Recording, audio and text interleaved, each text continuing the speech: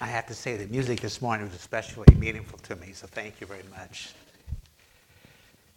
Let us bow our heads for a moment of prayer. Gracious and loving God, we have come to worship you. Help us to open our eyes and our ears and our heart to the message you may have for us today, through the spoken word, through the sung word, through the fellowship as we share together. Guide me as I seek to preach, and guide each of us as we seek to listen, that your word may be proclaimed and heard for your greater glory. This we pray in the name of God, Creator, Christ, and Holy Spirit. Amen. The first church I served after graduating from seminary was the Heppner United Methodist Church in the middle of Oregon. I served there from 1976 to 1979 when I was appointed to the Amity Church in Boise, which is just about a bare piece of ground. A lot of people have said that they've driven by and seen the sign that says Heppner, but very few people have ever been to Heppner. If you want to get to Heppner, you get on I-84, you drive to Hermiston, and at Hermiston you turn south and drive 50 miles to the middle of nowhere, and there's Heppner.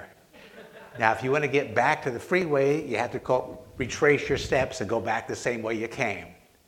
Otherwise, you drive a lot of windy roads through there.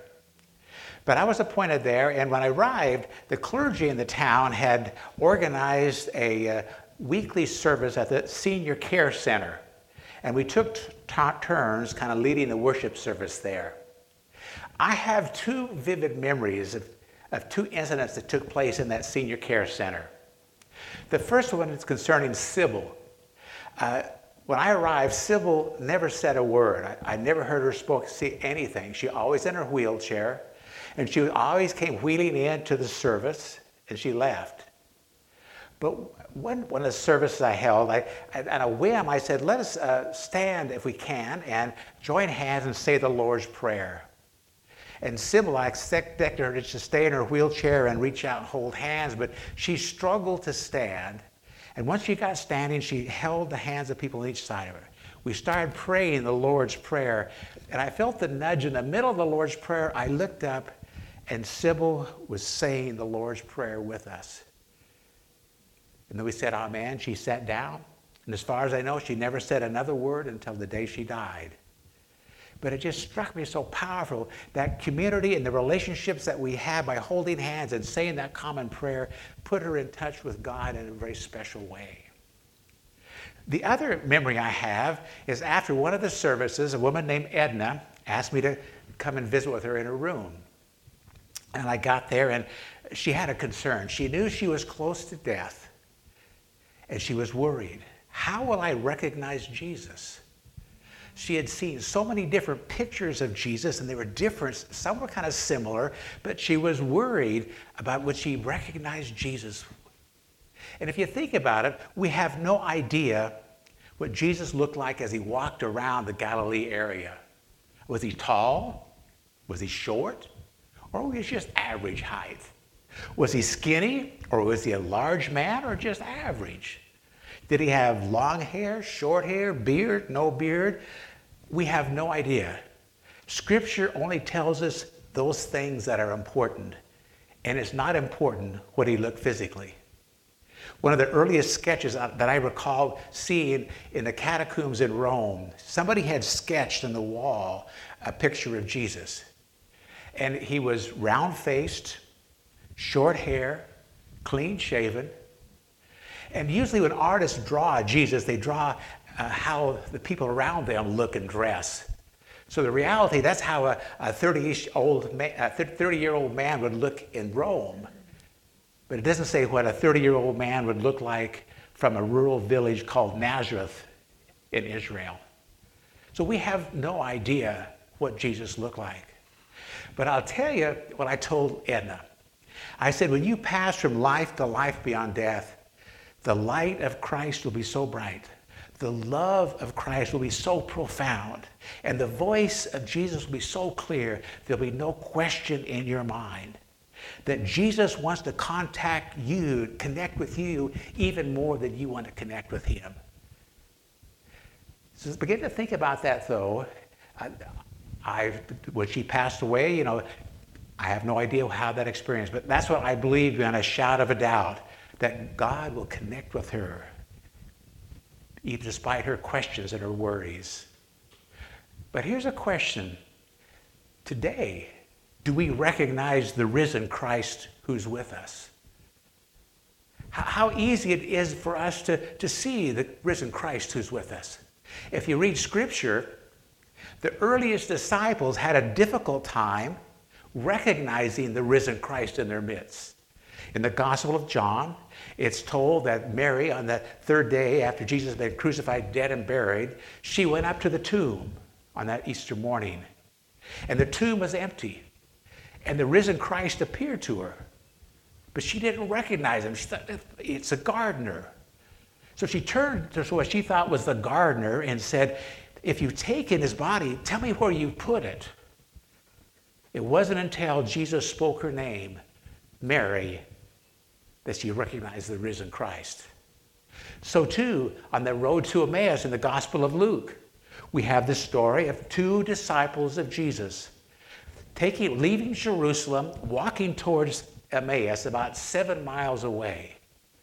And as they're walking, they're talking about all the things that had taken place in Jerusalem, about his arrest, his crucifixion, his death, his burial, trying to make sense of it. Does not make any sense at all.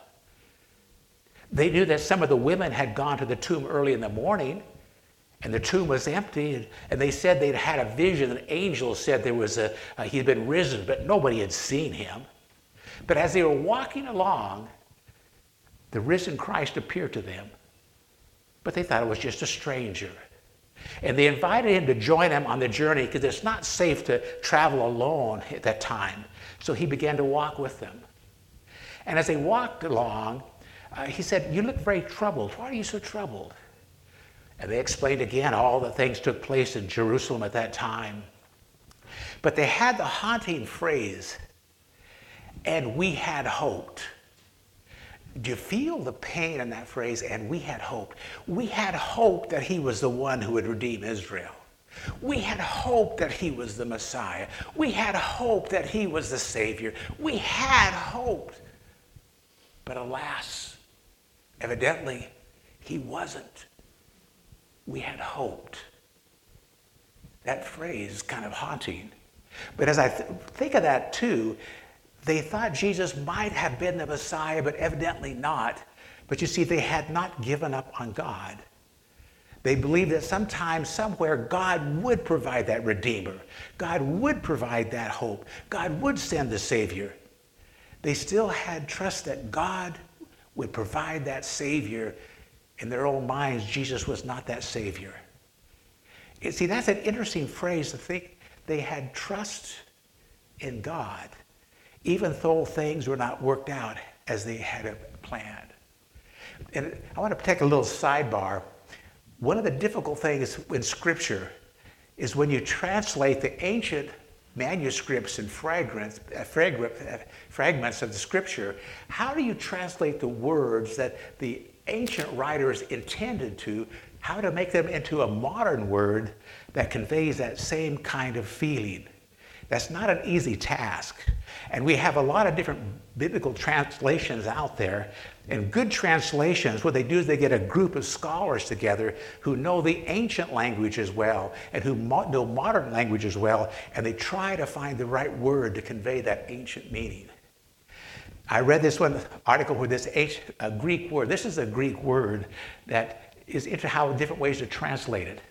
The Greek word translated as believes is derived from the basic root for faith. So it could just as easily be translated as trust. To say, I believe that person is speaking the truth, to I trust that person. Do you hear the difference there? I believe that's true, yes. I trust it is true. It was in 1950, Martin Buber, who was a Jewish theologian and philosopher, wrote a book called Two Types of Faith. And in the book, this is how he describes the two types of faith.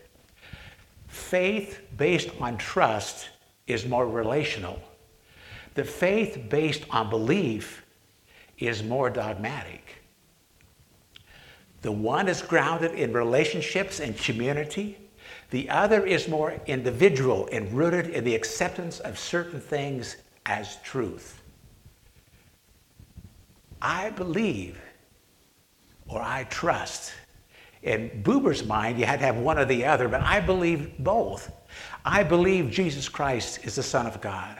I believe Jesus Christ is the window through which I see God most clearly. And there's a lot of theological discussions, statements of faith. And I believe this, I believe that. But sometimes there's argument exactly what's the right thing to believe.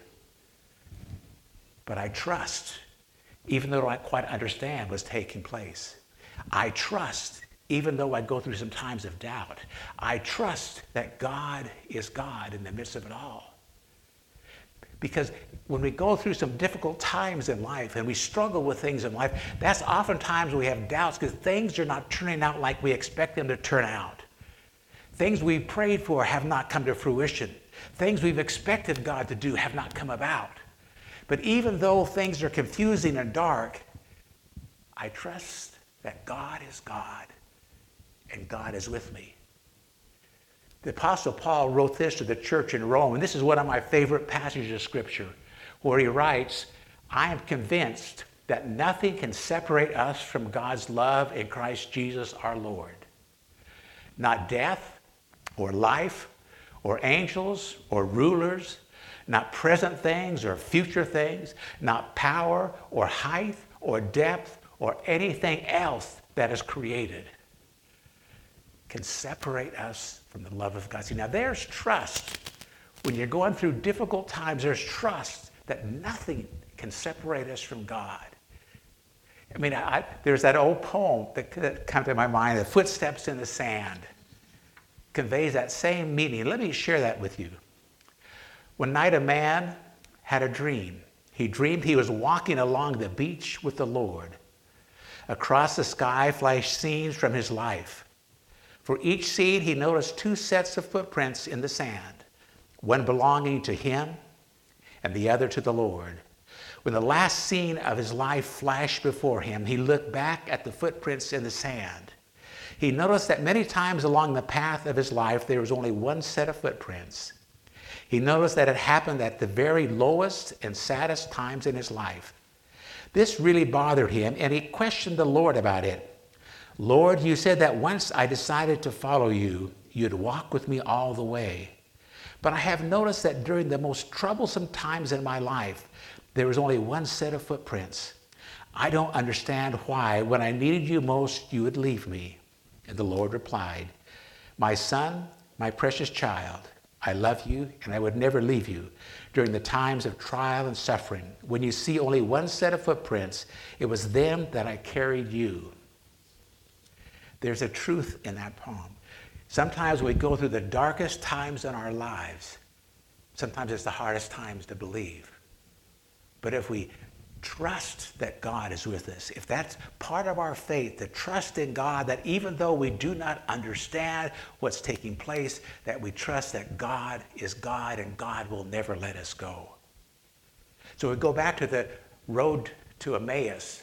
The two disciples are in a dark spot on their journey of life, but they still trust sometime in the future God will provide that Redeemer. Then I find it interesting. Now, Jesus begins to explain from Scripture what's been taking place in Jerusalem. As he goes through the Scripture passages, he kind of explains it to them. And even as he explains it to them, they still do not recognize it's Jesus. I mean, here are two disciples who have heard Jesus preach and teach how many times? How many times have they walked along with Jesus for casual conversations? How many times have they had a meal with Jesus? How often? And yet, even as they walked there and Jesus shared Scripture, they still did not recognize the risen Christ in their midst. It's not easy to sometimes spot or hear God's in their everyday life. I like it how St. Ignatius of Loyola in the 16th century, he said when God speaks, it's often like a water dripping on a sponge. Quiet, silent, and insistent. Like a water drop on a sponge. Quiet. Persistence. But that's God speaking. Sometimes to listen for God is not that easy. I heard the story of in a church meeting, there was a young man railing about God and kind of angry at God. And the old preacher was sitting across the hall, across the opposite end of the room. And he said something, and the young man looked and couldn't quite make it out. And he walked a little closer, and the preacher said something again. He still couldn't quite hear it. He got closer and closer. Finally, he heard what the old preacher was saying. Sometimes God speaks in a whisper, and you have to get closer to hear. You have to get closer to hear. So those disciples walking that road to Emmaus still heard Jesus speaking, but they did not recognize it was God speaking to them at that moment on their journey of life. But I think sometimes you need eyes of faith to see and ears of faith to hear where God is moving in our midst. I heard the story by Dorothy Bass, who is an American religious historian, tells a story of a mother. When she put her kids to bed at night, how often the mother would say, how'd your day go today? She had a different question. She said, where did you meet God today? And in the story that she wrote, it said, well, one child said, well, a teacher helped me. Oh. Another child said, I saw a homeless man in the street. Oh. The third one said, well, I saw a tree just full of blossoms. And then the mother would share where she met God that day. It's Sam Keen who writes this, and I think he's right on when he has this observation. I suspect that we are all recipients of cosmic love notes, messages, omens, voices, revelations, and appeals are all part of each day's events. If only we know how to listen, to read the signs. God speaks to us. But it's interesting, in the road to Emmaus, once the two disciples reach Emmaus and the stranger who is with them, the stranger acts as if he's going to go on. And they plead with him, no, stay with us. And so that night, as they got together, and Jesus took the bread, and he blessed it, and he broke it, and their eyes were open, and they saw it was the Christ. Today, we are going to partake in the sacrament of Holy Communion. We will take that bread and take that juice. And my prayer is, as we take this communion together and with the risen Christ in our midst, may we have our eyes open to see where God has moved recently in our past, or where God will move today as we journey forward. May our eyes be open as we celebrate the presence of God, and we trust God's presence with us every day of our lives. So I'm going to ask Jenny to please come forward to help as we celebrate communion. Please pray with me. Lift up your hearts and give thanks to God. Blessed are you, O God, who with your word and Holy Spirit created all things and called them good. In Jesus Christ, your word became flesh and dwelt among us. Through Jesus' suffering and death, you took upon yourself our sin and death and destroyed their power forever. You raised from the dead this same Jesus who now reigns with you in glory, and poured upon us your Holy Spirit, making us the people of your new covenant. Amen. Please join me in the words on the screen. Holy, holy, holy Lord, God of power and might, Heaven and earth are full of your glory. Hosanna in the highest. Hosanna in the highest. Blessed is he who comes in the name of the Lord. Hosanna in the highest. On the night before meeting with death, Jesus took the bread, gave thanks to you, O God, and broke the bread and gave it to his disciples and said, "Take, eat. This is my body, which is given for you. Do this in remembrance of me." So at this time, if you would open the bread and let us share these elements, piece of bread.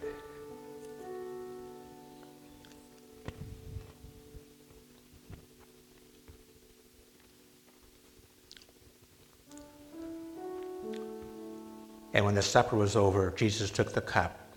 He gave thanks to you and gave it to the disciples and said, "Drink from this, all of you. This is my blood of the new covenant, poured out for you and for many for the forgiveness of sins. Do this as often as you drink it in remembrance of me."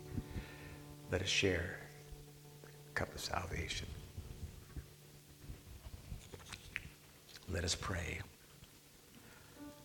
Gracious and loving God, as we taste the juice and bread in our mouths, may we taste the new breath and life that you breathe into us. Help us, O God, to see your movement in our daily lives.